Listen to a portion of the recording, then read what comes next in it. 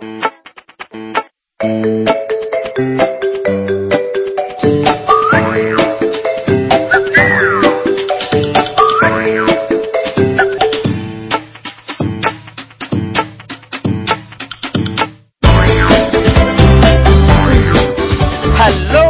welcome to Indicast episode number 182. I'm your host, 83.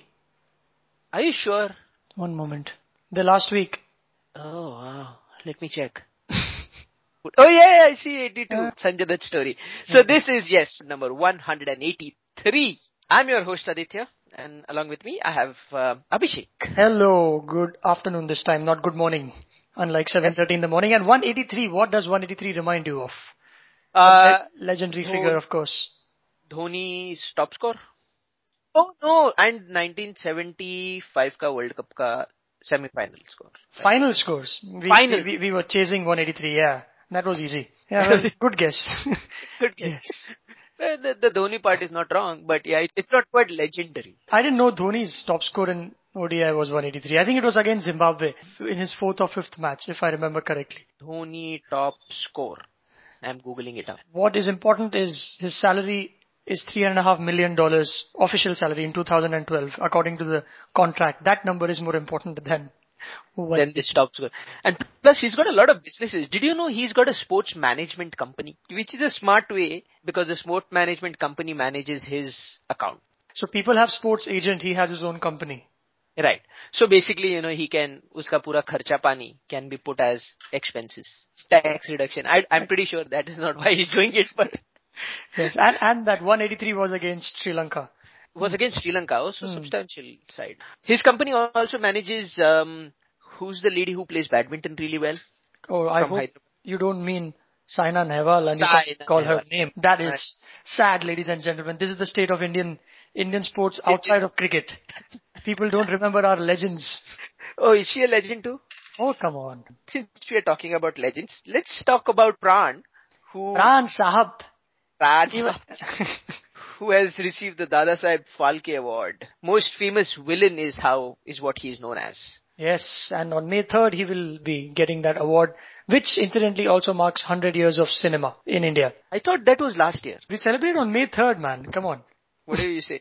So his name is Pran Krishan Sikand. Did you know that? 93 years of age, has been selected to receive the Dadasaheb Phalke Award. He has over 300 films. So apparently he was Bollywood's first choice villain between 50s and the 80s. And this is when Amar Akbar Anthony came up. This is where actually Amitabh Bachchan came up, right? So, वो क्या बोलते हैं ना, for every good hero, there needs to be an equally challenging villain.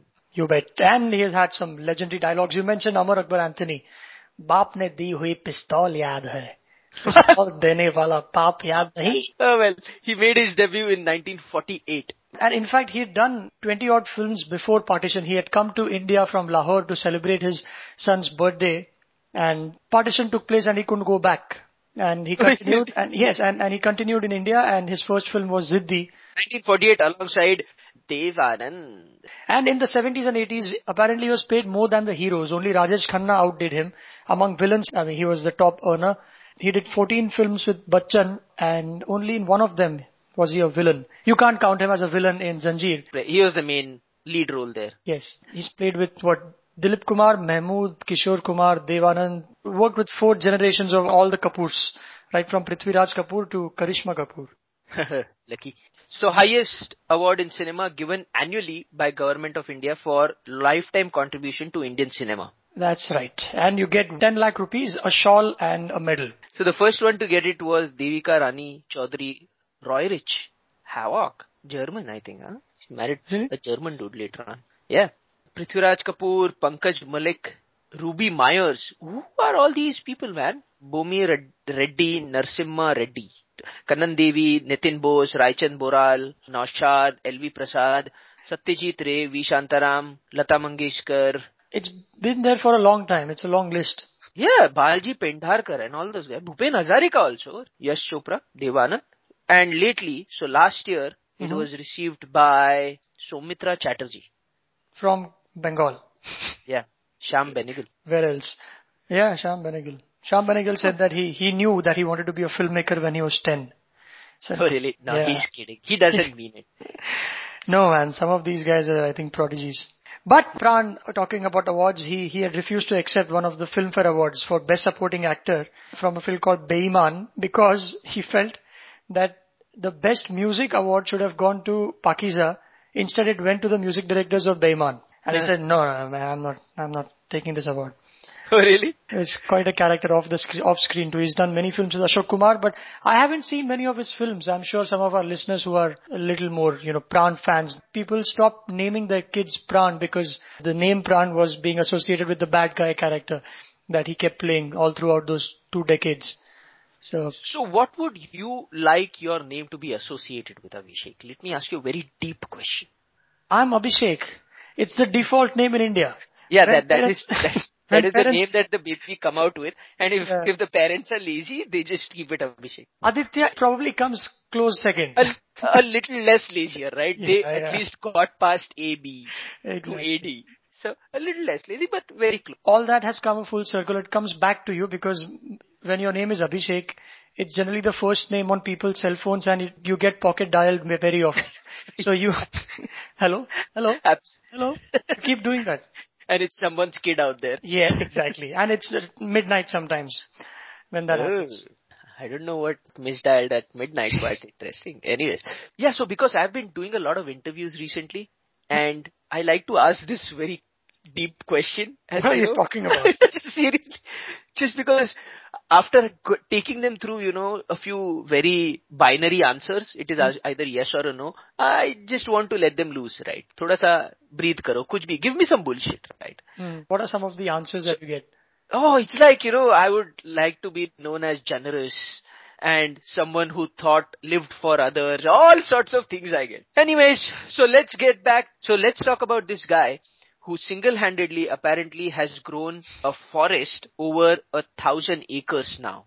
He started with a small sandbar, and we are talking about Jadav Molai Payang. He is from Assam, and he started off around 30 years ago on a barren sandbar in a river, which is a huge island type of a thing on a big river. That's what the story says.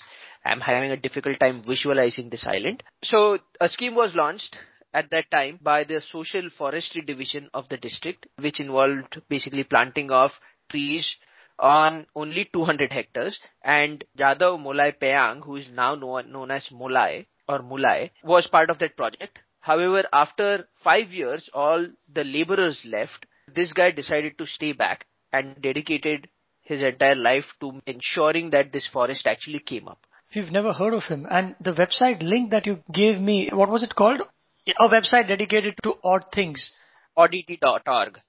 And it was an accident, and this came into limelight only in 2008. These forest officials, they were searching for a herd of about 100 odd elephants that had sneaked into the forest, and it had dislocated some villagers around while doing so. And then they were surprised when they walked in. They said there's a huge area of greenery around. Yeah, in fact, now that the Assamese name given to the forest is Mulai Kathoni, which means Mulai's forest, this guy's forest. And the conservator of the forest, Gunin Saikia, he has quoted saying that this is perhaps the world's biggest forest in the middle of a river. And they are planning on taking this project now and spreading it over 1,000 hectares. Wow. Isn't it a tourist place? Yeah, it almost seems like it, right? And it had been destroyed though when there were massive floods. And the way he actually took to it was because he saw all these wildlife, snakes and all those things dead on the sandbar. And he said that had there been a forest here, all these creatures would have been saved. That's how he started out basically. Now in this forest, bamboo alone covers about 300 hectares. There have been said to be 4 tigers, 3 rhinos, and more than 100 deers, rabbits, and other monkeys, apes. The story says innumerable varieties of birds and a herd of 100 elephants is known to visit the place every year for 6 months. This must be awesome, right? And the website where we actually found this story is called odditycentral.com. However, the most recently published story is man has been wearing a deer head mask every day for 4 years. Then one of the other Okay. Oh, one of you're talking about the website now. Right. A teenage girl has been on a noodle-only diet for 11 years. So it is not something that probably you want to subscribe to in your RSS feed unless you are into all those things. Next one is where India is now moving ahead to get WHO's, which is the World Health Organization certificate, which basically announces India as a polio-free country. Polio eradication certificate ke liye it has filed since it has been polio free for the past 2 years, and India is preparing to get this certificate now. And apparently it's not a very short process. It's a long process to get this certificate. And for the last 2 years, from 2010 to 2012, there was not a single infection. And all this is because of the efforts that the government has taken in the sense that there was this pulse polio immunization campaign that started in 1995-96, where every locality, everywhere in India, they would have a booth where they would encourage new mothers, new parents to get their kids to have, the infants immunized. The program was started back in 1984. It's a big improvement because even in the whole of the world, in 1988, there were 350,000 cases who died of polio, and in 2012 there were just 222 active cases who are being treated, and only Nigeria, Pakistan and Afghanistan are the countries where new cases can be registered, and India was on that list. It's no longer there. Ruksa Khatun is the last polio victim in India. Yes. Who got polio in 2011. So this is just one case as of today. In 2009, 741 cases of polio reported. 2010, the number had dropped to 42. And then, of course, in 2011, it was just one. So it's good progress that has been made. I mean, everyone has said that India is a massive country, especially with the migration that happens, interstate migration that is. It is very difficult to keep immunizing the entire population. The oral vaccine itself was introduced in India, not as part of this program. The date you mentioned was when? 1998? Is it this program started? 1995, the pulse polio immunization campaign started. However, the vaccine was itself introduced in 78. Our neighboring country, Pakistan, unfortunately reported 58 cases in 2012. Hopefully they should be here pretty soon. Hopefully, yes. One of the reasons that it's been a problem in India and in Pakistan is because of religious sentiments and cultural beliefs.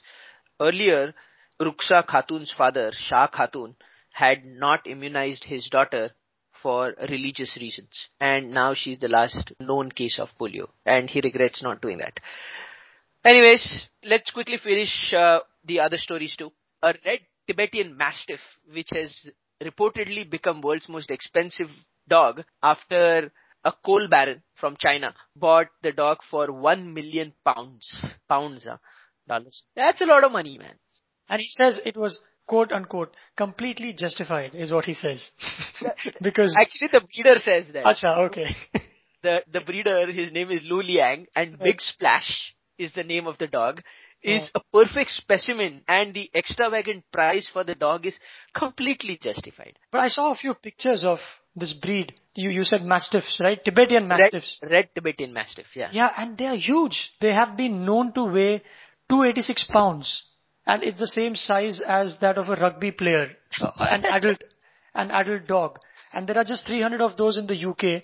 And I think that's why the going rate is so high. And you can't get your arms around the whole dog. It's that big. It's huge. The reason they are expensive is because they are thought to be, first of all, holy animals that bless their owner's health and security. The Tibetans also believe that the dogs have souls of monks and nuns who were not good enough to be reincarnated as humans or into the heavenly realm, is what the story. And that's why they are expensive, apparently. And this breed got special publicity from Mr. Marco Polo back during the centuries ago, when he described these dogs as tall as a donkey with a voice as powerful as that of a lion. And some people say this is the closest thing to a lion that you can legally own. The golden lion. Yeah, the golden colored dog. That's what they say about it. And if the dog is a black colored one, they say this is the closest thing to a bear that you can legally own. Oh, wow. Queen Victoria has one. King George IV had one. Genghis Khan had one. And this is not the first time that the red Tibetan Mastiff has gotten the world's most expensive dog. Previously, it was held by another Tibetan Mastiff called Red Lion, and he was valued at around 915,000 pounds last year. So inflation include karne ke baad, I think this guy would also be the same. You bet. Right. So those were the topics that we had for episode number 183. Log on to www.theindycast.com and leave your comments there. And of course, you also have the Facebook page.